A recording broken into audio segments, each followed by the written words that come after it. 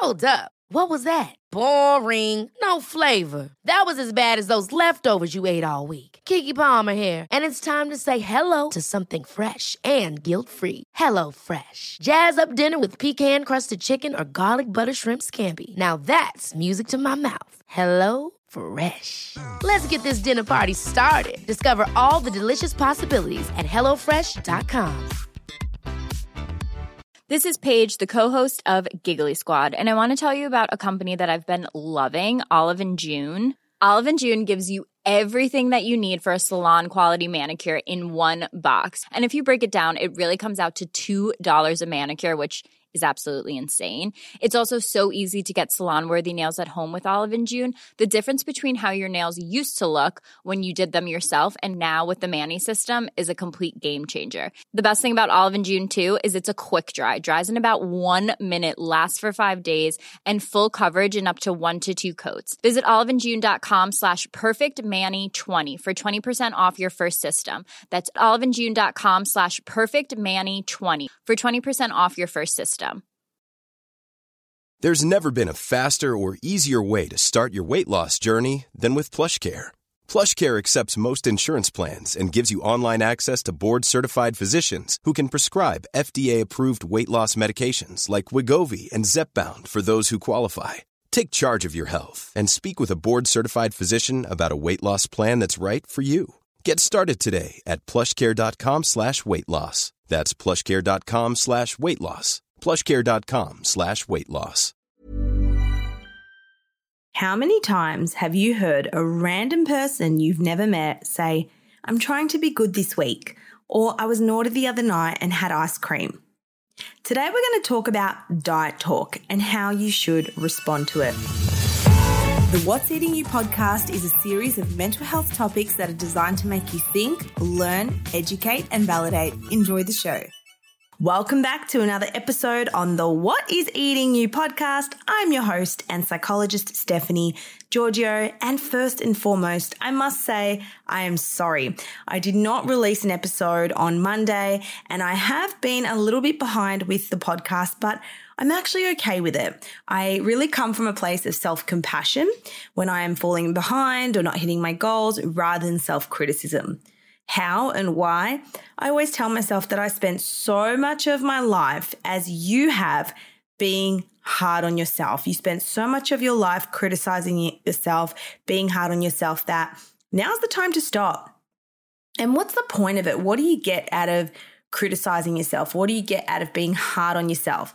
Literally nothing. It is the most demotivating emotion that you can have. So instead, I like to focus on self-compassion because that does put me in a place where I'm more likely to get things done. So a little bit of a life update. I have been a little bit behind on things because I was in Adelaide over the weekend. I went on Friday for a family christening, which was really nice to get away with my partner, enjoy all the Adelaide foods. I really loved brunch at Koto. If you're there, make sure you try it. It was really good. I got the mushroom dish, highly recommend. But it was cold. I was like, is this Melbourne? It was freezing, but nevertheless, had a really good time, enjoyed my time there. And it's always good to take a mini break. So if you're needing a mini getaway, this is your reminder to just do it. We can get so caught up in overthinking. Should I go? I don't really know if I should spend that money. Maybe another time will be best. But if an opportunity presents itself, if a friend is like, hey, let's just go on a weekend getaway, go and do it, because you never know when the opportunity may present itself again. And now my family is down from Melbourne, so they're staying with me in the Gold Coast. And if you could see me right now, I'm literally recording this in a little cramped corner in my bedroom. I've made a little makeshift office for now because I feel bad saying, oh, you guys have to leave while I've got to do this session or this appointment. So I've made a little office, and this just goes to prove my preaching and everything I say is imperfect consistency. It doesn't have to be perfect. I don't have my perfect setup right now. I don't have the perfect room. The noise may not be perfect, and I didn't perfectly record a Monday episode, but I'm being consistent. So I'm showing up today on a Wednesday. I've missed one day, but one missed opportunity, it doesn't have to turn into a week. It doesn't have to turn into a month. And I think this is where people get really sidetrack or fall off their goals because they think if I'm not doing it perfectly, there's no point even trying, when actually the real success is in staying consistent even when you don't want to. Trust me, I thought a lot about, I'll just do it tomorrow, or I can't be bothered, or I'm so tired, and I am tired right now, believe me. But I took my own advice, and my own advice is momentum over motivation. I actually had my ideal day yesterday. I always think to myself, what is my ideal day? And yesterday was it. So we woke up early. I went to F45, did a really good session, came back, had my Before You Speak coffee, and the new collagen is amazing. It's a chocolate collagen and it tasted like a Nutella drink. So I just put a scoop of that into my coffee. It was divine. Had my breakfast. Then I believe I had 2 Zoom sessions and I just smashed out so much recording after that. I felt super motivated. I felt energized. I was like, this is it. This is it. Finally, I've got the feeling. Oh my gosh, I'm so energetic. I'm so thriving. But there was nothing special. It was just a more motivated day. And then today is the complete opposite. I feel tired. I probably had too much caffeine. I'm feeling I can't be bothered. But does it stop me showing up? A little bit. I procrastinated getting this done, but I'm still doing it because what's the alternative? The alternative is just not do it and then build on another day and build on another day. So I really encourage people to see their days in quarters. Think of your days 4 quarters, and just because you may not win your morning quarter or your afternoon quarter, you can win the evening quarter. So for me, I've got one more session after this, and I thought, you know what, record a podcast. You're going to feel so good. It's literally 20 minutes of your time, and I'm focusing on the outcome rather than the immediate, I'm tired, I can't be bothered. And this is what I teach in my mindset programs is focus on the outcome, negotiate with the part of yourself that doesn't want to do it, and find a middle ground. You don't have to record 5 podcast episodes. Just get one out for now, and one is good enough. Remember, done is better than perfect. On that note, this is the episode of today. It's about how do you respond to diet talk. Now, some of us may get defensive and others may feel defeated and think we should be dieting too. The reason this came up for me is because I've had a few situations in the last couple of weeks that has just brought up diet talk to the forefront. And I'll give you a few examples. So I met a lady the other day who was a friend of a friend, and we were just walking and we walked past Yochi, that yogurt place. And she said, I was naughty the other night and I had Yochi. And I said, why is that naughty? So one of the approaches I take is just being this naive inquirer who's curious. And she couldn't explain. She's like, the toppings are a bit, unhealthy or whatever. And I said, it's just frozen yogurt and the toppings are delicious. And she was like, yeah, like Biscoff is so yum. And this is a 50-something-year-old woman, right? And it just makes me feel so sad that we've really just normalized diet talk and that it's not okay for someone to say, I love Yochi, I enjoyed it the other night. And then the other thing that sort of activated me, I noticed, was when I went to this event over the weekend, this christening, I bumped into a lot of people I knew many years ago. So people from, childhood, people who I grew up with. And there was someone who I met years and years ago who was at the time on a raw vegan diet. So very restrictive, etc. And when I met them, I said, you're still doing raw vegan? And they proceeded to say, no, I actually eat cooked food now, but they still have vegan. However, they were telling me how challenging social situations are. And I just felt really sad because this person didn't eat anything all night, even though they had accommodated, they had made specific things. She had so many allergies or a condition where she couldn't eat for fear of feeling sick that she just chose not to eat, and was explaining to me that she'll go home and then she'll just have heaps of dates and nuts and seeds and just binge on that. And she's just so used to eating that and doesn't eat all day. And I'm just thinking, where is the line? Where is the line between an eating disorder and having this type of condition where for years and years you haven't eaten hardly anything, you're scared of getting sick? It sounds like ARFID, avoidant restrictive food intake disorder, which is people heavily restrict their food. It's not about your body weight, shape and size, but it usually starts for the idea of health, wanting to be healthier. But because you're not actually getting enough nutrients, your body then develops an aversion to certain foods. And then your food group is super limited. Like I remember she was telling me like for a month, she was just obsessed with eating one type of food, which also sounds like it could be on the spectrum as well, and ARFID and on the spectrum. Anyways, I wasn't there to diagnose. I'm not here to diagnose. But what I noticed was it made me even have thoughts about my eating, and it made me conscientious of what I was eating at this christening. I'm thinking, oh my gosh, this girl hasn't eaten all night, and here I am like stuffing my face with bread and steak, and I don't care. I mean, each to their own, and you know, you just want to eat what you want to eat, and it doesn't usually bother me. And even if you've overcome disordered eating and eating disorders, I always say to people, there is a part of your brain that may be activated from time to time when you hear diet talk, no matter how recovered you are. And it was so interesting that I noticed these thoughts in myself.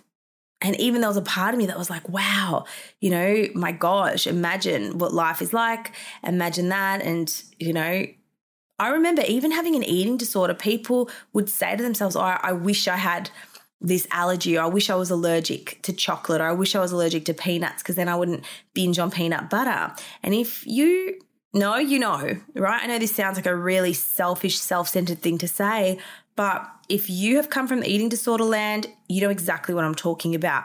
So anyways, I just want to let you know that it is so normal and okay to get triggered every now and again. It's okay for the opinions of others to bring up something in you. What's important is how you address it, and that is what I'm going to speak to you about today.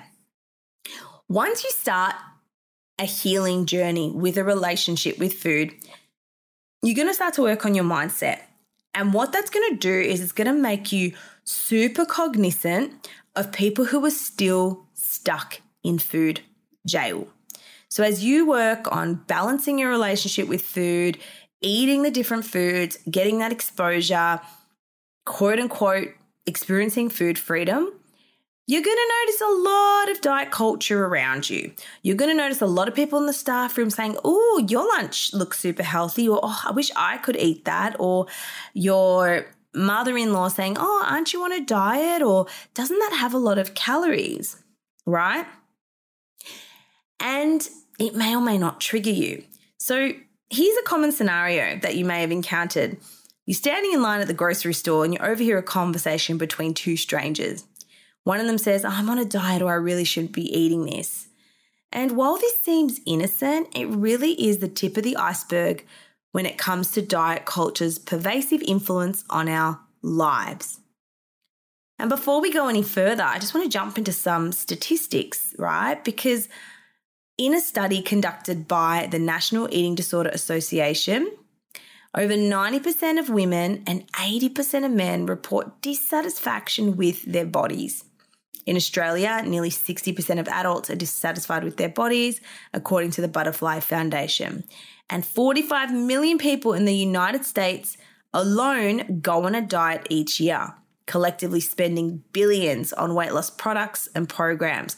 The diet industry thrives, and this relentless pursuit of unrealistic beauty standards takes a toll on our mental health. So if you're thinking of going on a diet, just remember you're part of this statistic. You're part of adding to that billion-dollar industry. And for what? If it hasn't worked in the past, it's not going to work now. So what can you do about it? I would encourage you to reflect on what you feel when this is happening. Usually if it's a family member, you can get really defensive. And then what happens is your family members say, oh, I can't say anything. You're so sensitive. It's so funny. I can hear my mum's Greek accent in the background. Now she's fine, but back in the day she'd be like, oh, I can't say anything. Nothing is right these days. And then you start feeling guilty and you don't know what you feel or why. Or now you feel guilty because you yelled at your mum. Now, if you're trying to break away from this, it is really hard because your thoughts have been wired for years and years. And what happens is when you're on this new journey and you hear a belief that activates an old belief you're trying to break. So for example, someone says, oh, isn't there a lot of calories in that? And then your brain starts saying, alert, alert, alert. And you're trying to do food exposure and eat the pizza.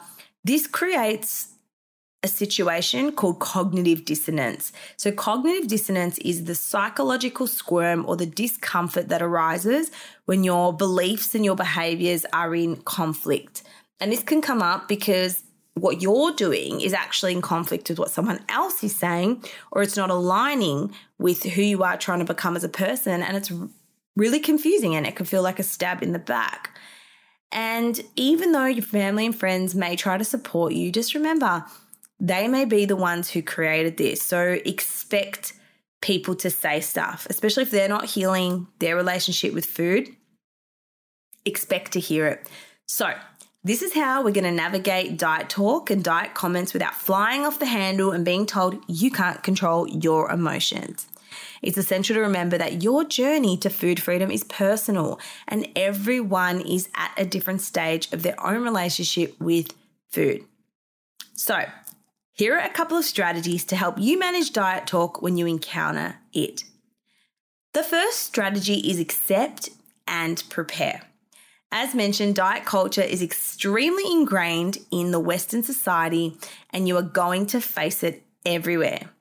It is annoying, but the sooner you can accept it's coming, the better you can prepare.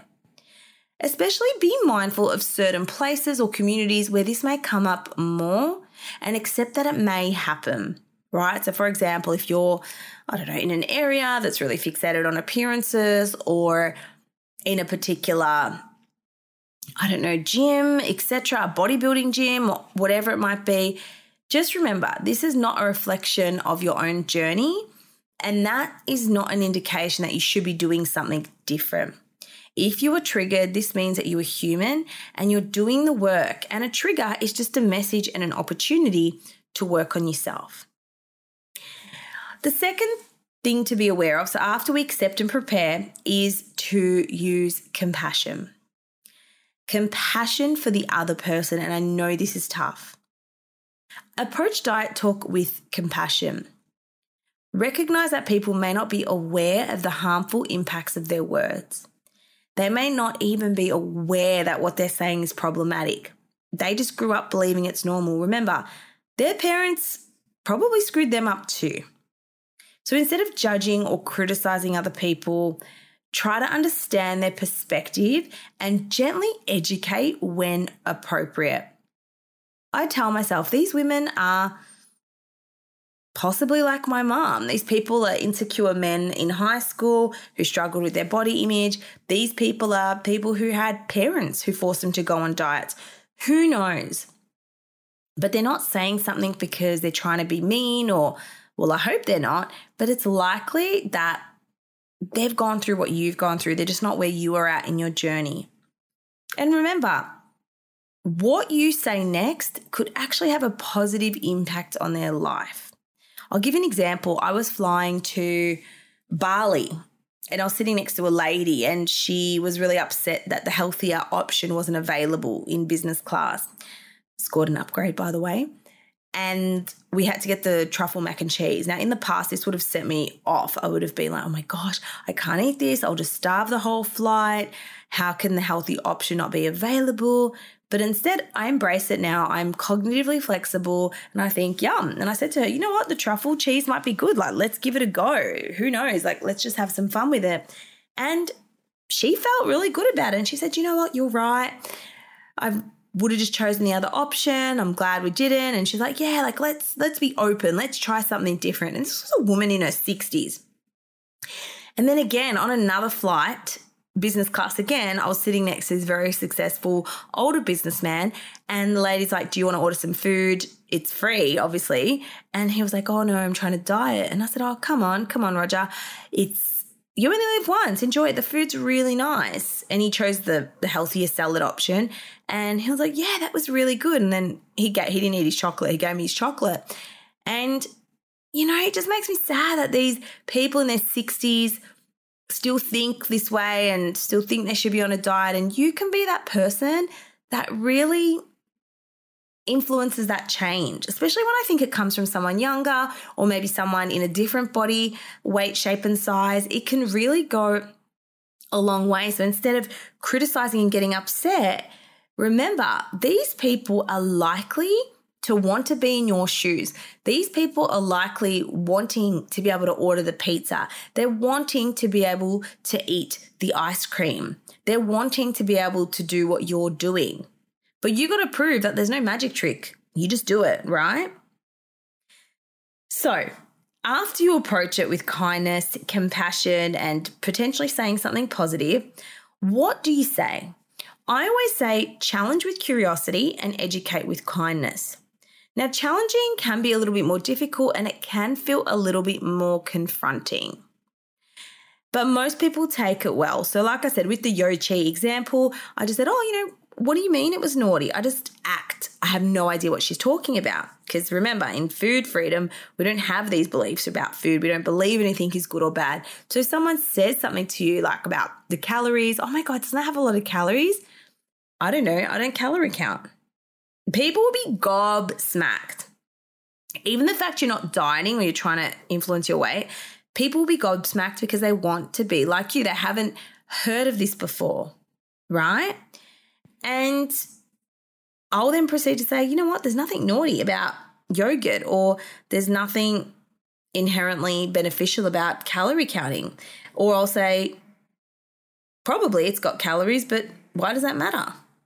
Honestly, just say honestly what you're thinking and what you're feeling. Even I was in Haigh's the other day, that chocolate shop, and there was this lady and she was like in her 70s and she was like, oh, I'm on a diet. And I just turned to her and I said, life's too short to diet. Enjoy the chocolate. And I know what these people may be thinking. Oh, it's easy for you. You're not fat. But the thing is, I am not thin either. I'm average size and I'm this size and I'm in this body because I no longer diet. My body has changed over the years. It really has. And this is unintentional. And it is because I quit diet culture. I focused on adrenal health, gut health, stress, blood tests, getting in the sun, moving house, all that stuff. This blueprint had nothing to do with weight loss for me, but optimal energy and well-being gain, right? So the point here is that people may say, oh, well, it's easy for you to do that or your body's like this. No, they don't know your story. Doesn't matter. Your size has nothing to do with your health. All right, the next strategy, if it's family and if it's bad, set boundaries. If someone's diet talk triggers negative feelings or behaviors in you, it's okay to express your discomfort politely. You can say something like, I'm working on improving my relationship with food, so I prefer not to discuss diets right now. Yeah, it even got to a point years and years ago where I said to my mum, I know you don't mean any harm, but when you comment on some random person on Sunrise or a current affair who's lost weight, it makes me think you're directing it at me, even though you may not be. Just please don't mention anything diet related to me. Don't comment on what I'm eating. It's just not helpful for me, right? And they may get defensive, they may get upset, but it has to be said, okay? So you figure out what will help you and try communicate it. And I know what some of you are thinking, but Steph, I've tried. If you've tried to set boundaries with no avail, the next strategy is for you. This is the redirect strategy. Thirdly, redirect the strategy. Redirect the conversation. What this means is if diet talk arises in a group setting, steer the discussion towards more positive and inclusive topics. So if someone's saying, oh my God, I ate so many calories today, you might say, hey, has anyone listened to the latest episode of the What's Eating You podcast? Something like that. Or if someone's like, oh my God, I'm so fat in these jeans, They're like, hey, Sarah, what did you get up to today? Redirect the conversation to steer it away from diet talk. Now, the last thing is stay strong and true in your direction. You really have to trust the process on a food freedom or mental health journey. Recognize and manage your own triggers effectively. So pay attention to the situations or topics that trigger negative thoughts or behaviors related to food. Once you identify your triggers, develop healthy coping strategies to navigate them. Write them down and work through how you feel in relation to the trigger. Remember, awareness precedes change. So it's really important that you become aware of what triggers you. It's not about never getting triggered. It's about, here's an opportunity. What can I learn from this? Do I need to redirect this? Do I need to challenge this belief? Is this effective for me to focus on? What's my desired outcome here? And trust the process. And remember, you've done it all before. You've done all the dieting. You've done all the crazy stuff. Didn't work. So trust the process of this journey that you are on. In conclusion, becoming aware of the prevalence of diet culture is such an important step towards your food freedom journey. You have the power to choose how you respond to diet talk and the influence it has on your life. So be patient with yourself and others, and don't be afraid to have those gentle conversations where necessary. Thank you so much for joining me today on the What's Eating You podcast. If you found this podcast helpful, please share it, take a screenshot, tag me on social media, and don't forget to vote below. So the podcast awards are out, and I think it's the People's Choice Award. I might have said that wrong, but please vote below. It'll mean the world to me. And if you've got any podcast requests, just let me know on Instagram. Have a great day, and I'll see you in the next episode.